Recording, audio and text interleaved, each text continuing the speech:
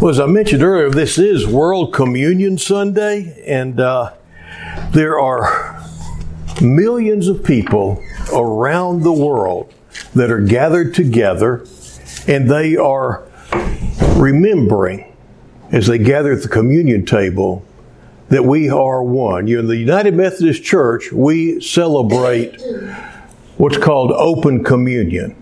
The thing is that you don't have to be a member of our church.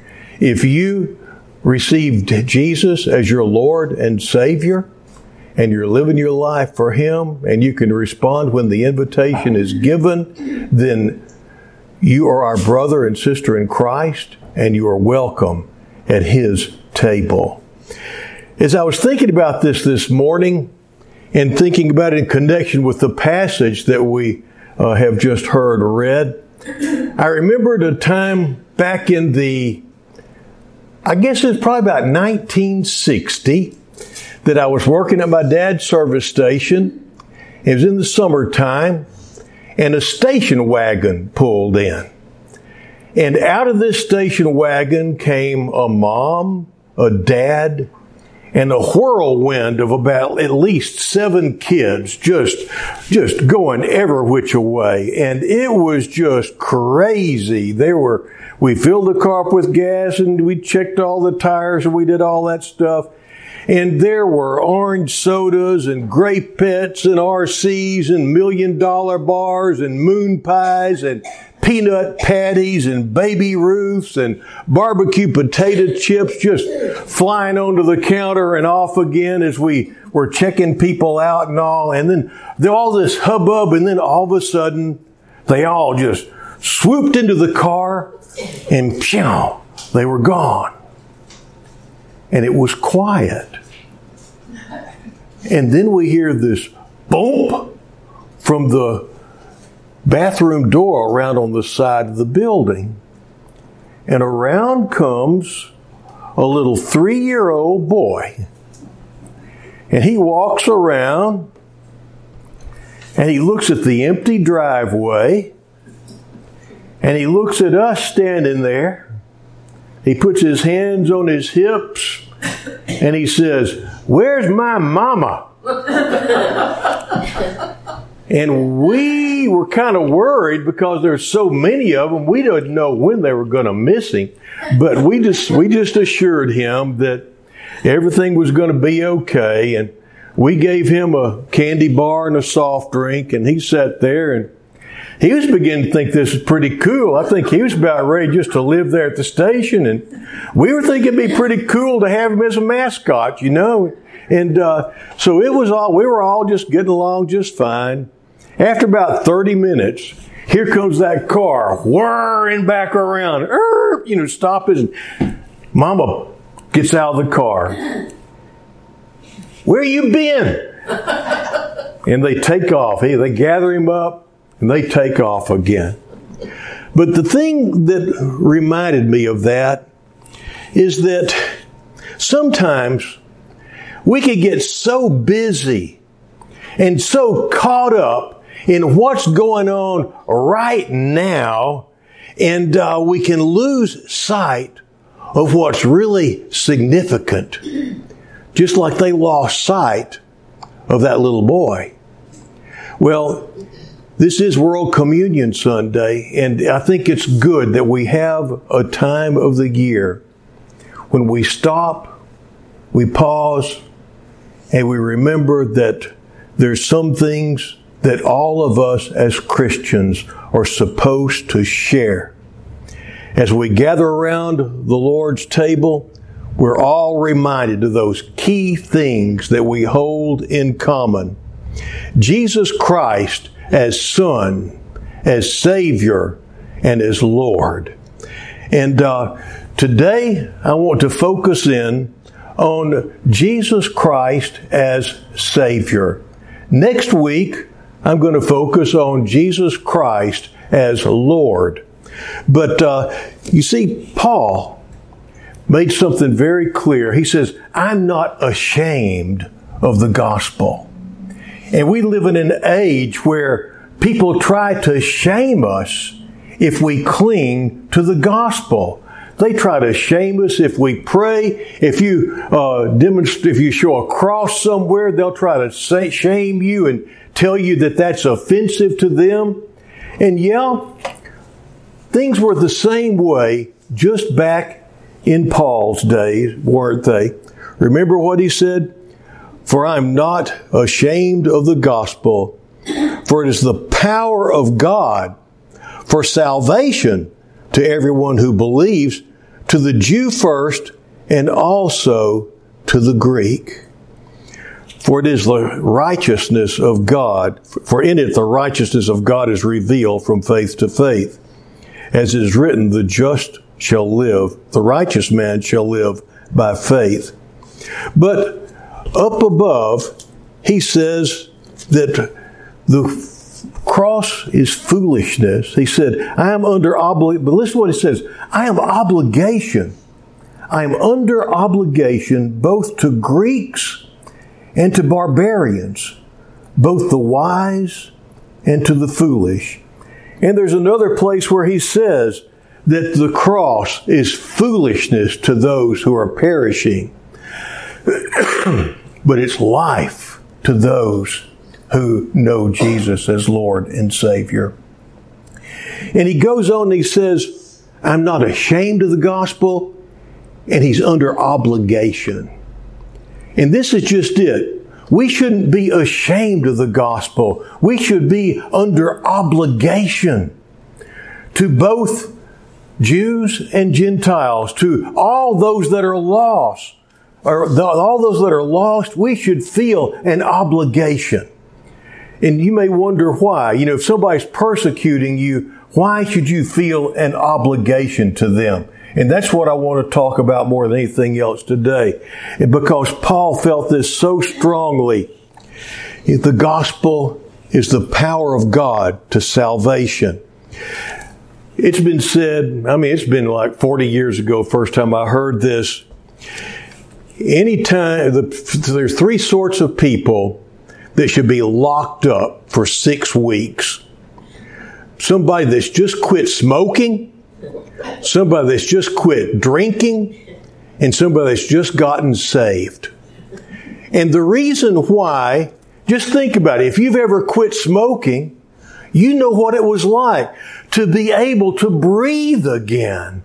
And to start to taste food again, and to smell smells again, and you know what all that's like, and you want other people to have that same joy and freshness that you have in life.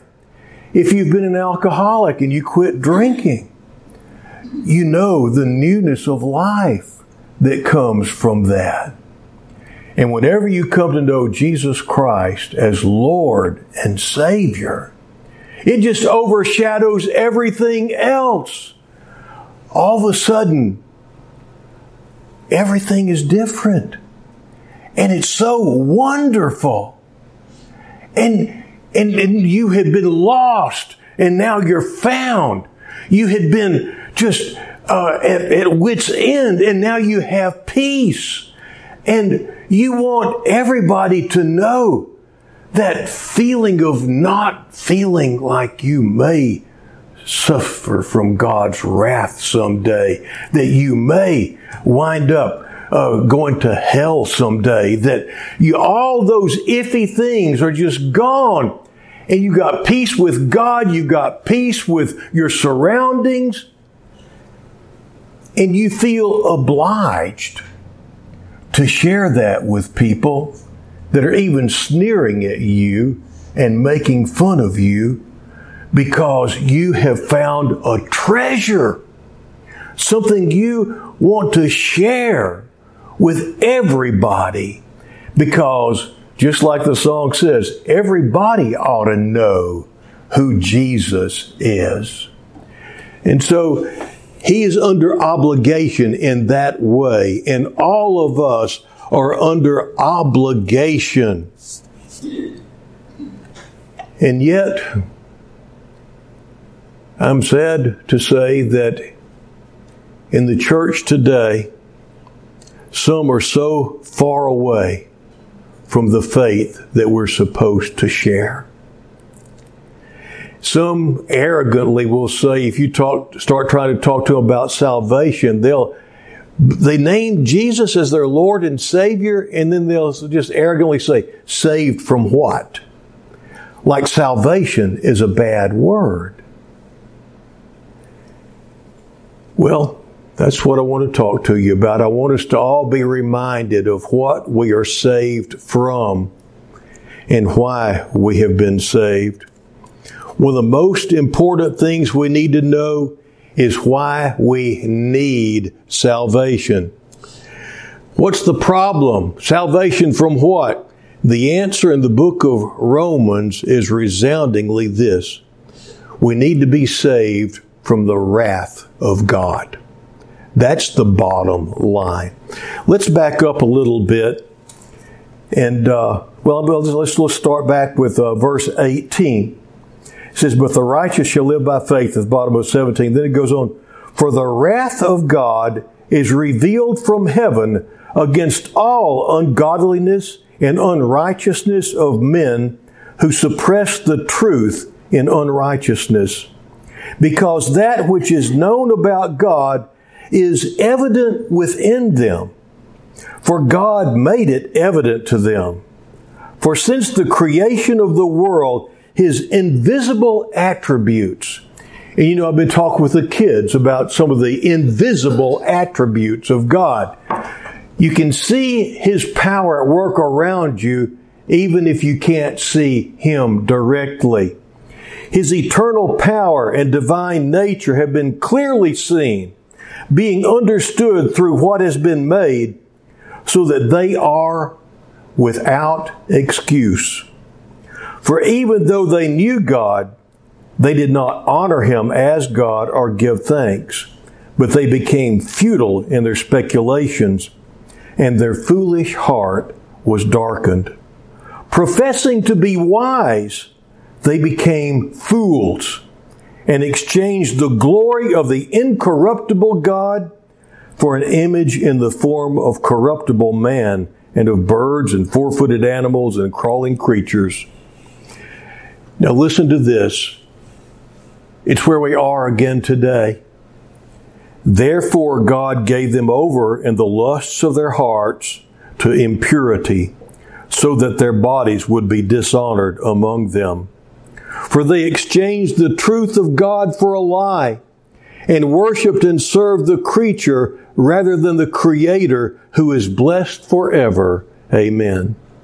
For this reason God gave them over to degrading passions, for their women exchanged the natural function for that which is unnatural. And in the same way also the men abandoned the natural function of the woman and burned in their desire toward one another, men with men committing indecent acts and receiving in their own persons the due penalty of their error. And just as they did not see fit to acknowledge God any longer, God gave them over to a depraved mind to do those things which are not proper, being filled with all unrighteousness, wickedness, greed, evil, full of envy, murder, strife, deceit, malice. They are gossips, slanderers, haters of God, insolent, arrogant, boastful, inventors of evil, disobedient to parents, without understanding, untrustworthy, unloving, unmerciful.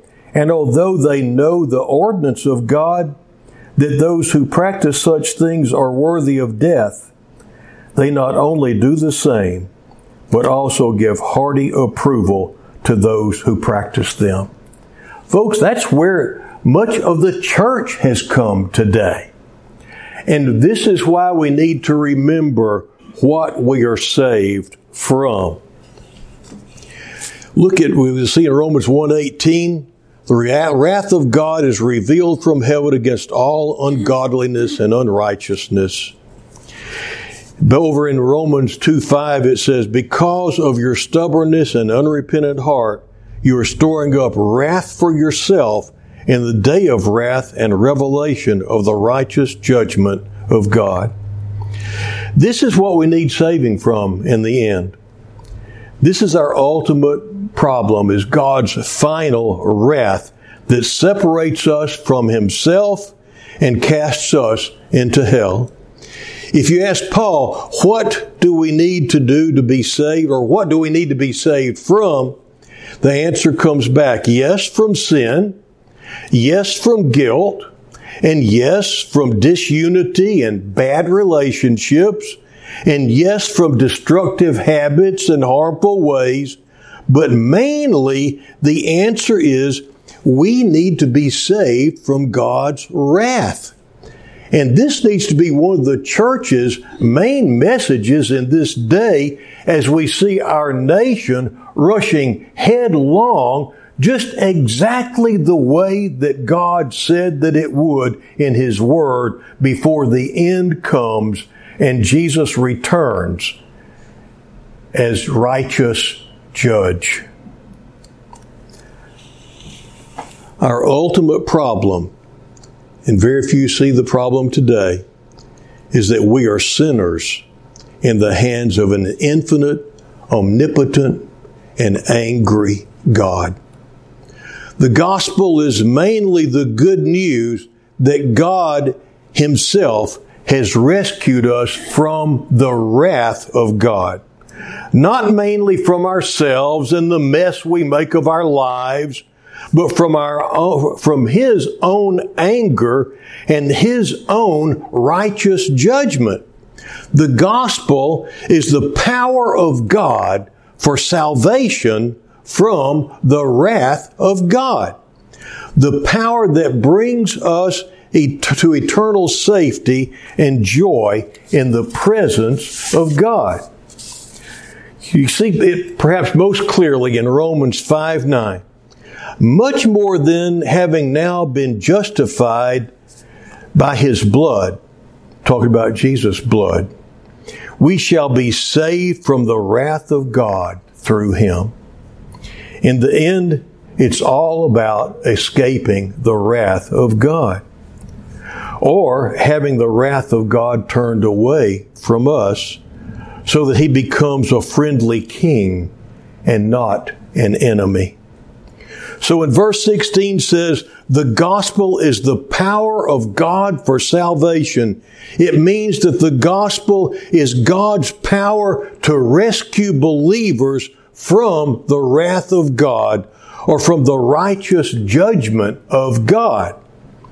A few weeks ago, we looked at how God revealed Himself to Moses. We saw that He revealed Himself as merciful and long-suffering and forgiving, but also who would by no means acquit the wicked, that who would call the wicked to justice. Now you see, we see there both the attributes of compassion and justice in God. And we're prone to want to latch on, as I talked about that back then.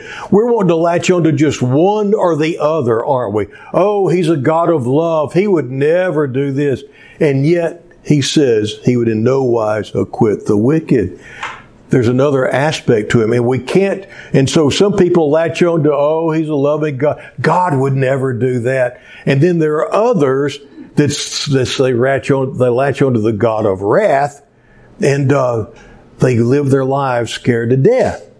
So the thing is, He's all His attributes. You can't just take one and latch on to it, because that's like taking one attribute of a person and latching on to that and paying no attention to all their other attributes.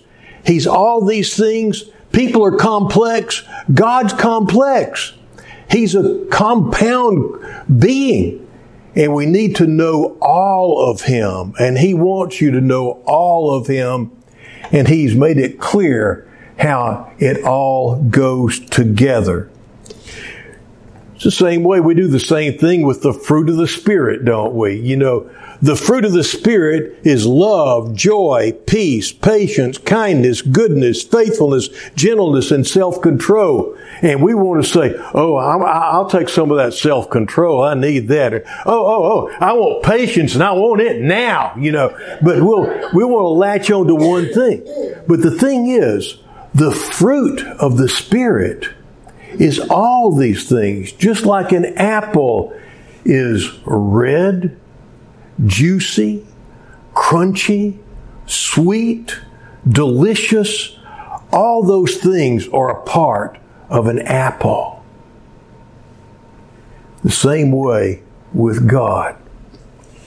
You don't just take part of it. And the thing, while we're on this sidetrack here on the fruit of the Holy Spirit, the way the fruit comes about, you don't just pick one of the aspects of the fruit and say, I want that. You yield yourself to God and you get the whole fruit. You get love, joy, peace, patience, goodness. When it's all ripe, they're all there. You may not be sweet yet, but you'll get there. Okay. Do you see? So this is just it. But it's the same with God and His attributes. The thing is, the love of God could not just sweep the unrighteousness of man and the wrath of God under the rug and pretend that all is well. This is where people get messed up. The love of God had to deal with man's unrighteousness and had to deal with God's wrath.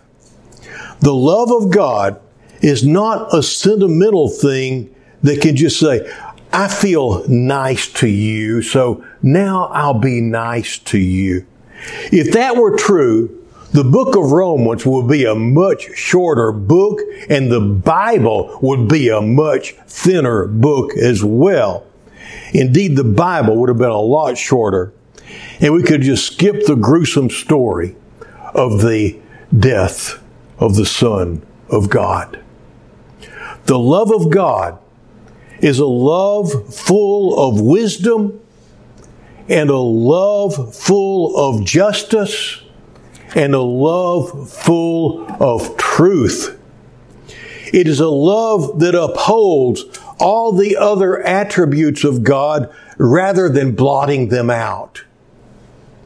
The love of God is worked out wisely and legally and justly and truthfully, nothing hidden, nothing suppressed.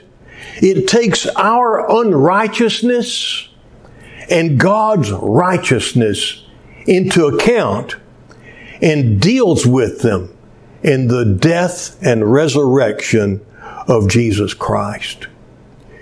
It is one of the most personal things ever. Somehow, many have just lost track of what the substitutionary atonement is really about. What it's about is, I owed a debt I could not pay. He paid a debt He did not owe. You see, God's perfect plan was never Adam and Eve in the garden. And all this other stuff after the fall has been just an afterthought and a hustle and bustle trying to get things back on track.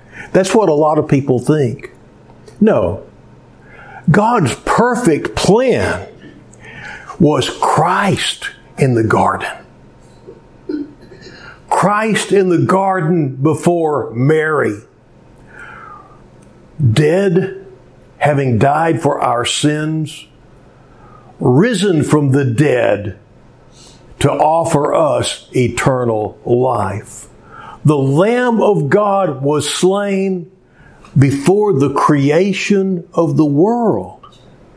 Christ in the garden was God's perfect plan. And you were a part of that perfect plan. He knew you were going to mess up. He knew you needed a Savior. And He had made provision for it before you ever came on the scene.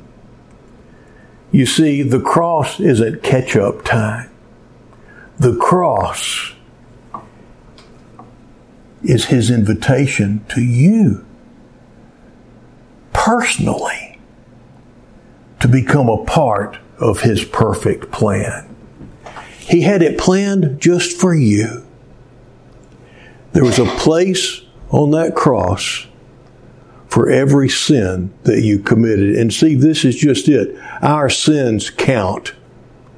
Jesus had to pay the price for each sin we ever committed before we came to Him. And whenever we willfully sin after, that's why we have to confess. Because we are, every time we willfully sin, we are crucifying Christ afresh. This is not something that's just, pie in the sky, la-di-da stuff. This is life, death, eternally. And God wants you to be His eternally, to be with Him eternally. And that is what the cross is all about. And when you receive that, you're not going to be ashamed of the gospel. You're going to feel an obligation, a need to tell everybody that's lost, you don't have to go to hell. You don't have to experience the wrath of God. You can be set free from the law of sin and death and have fellowship with Him now and fellowship with Him and other believers in heaven forever. That's what it's all about. And that's what we celebrate as we gather at the Lord's table this morning. In the name of the Father, the Son, and the Holy Spirit. Amen.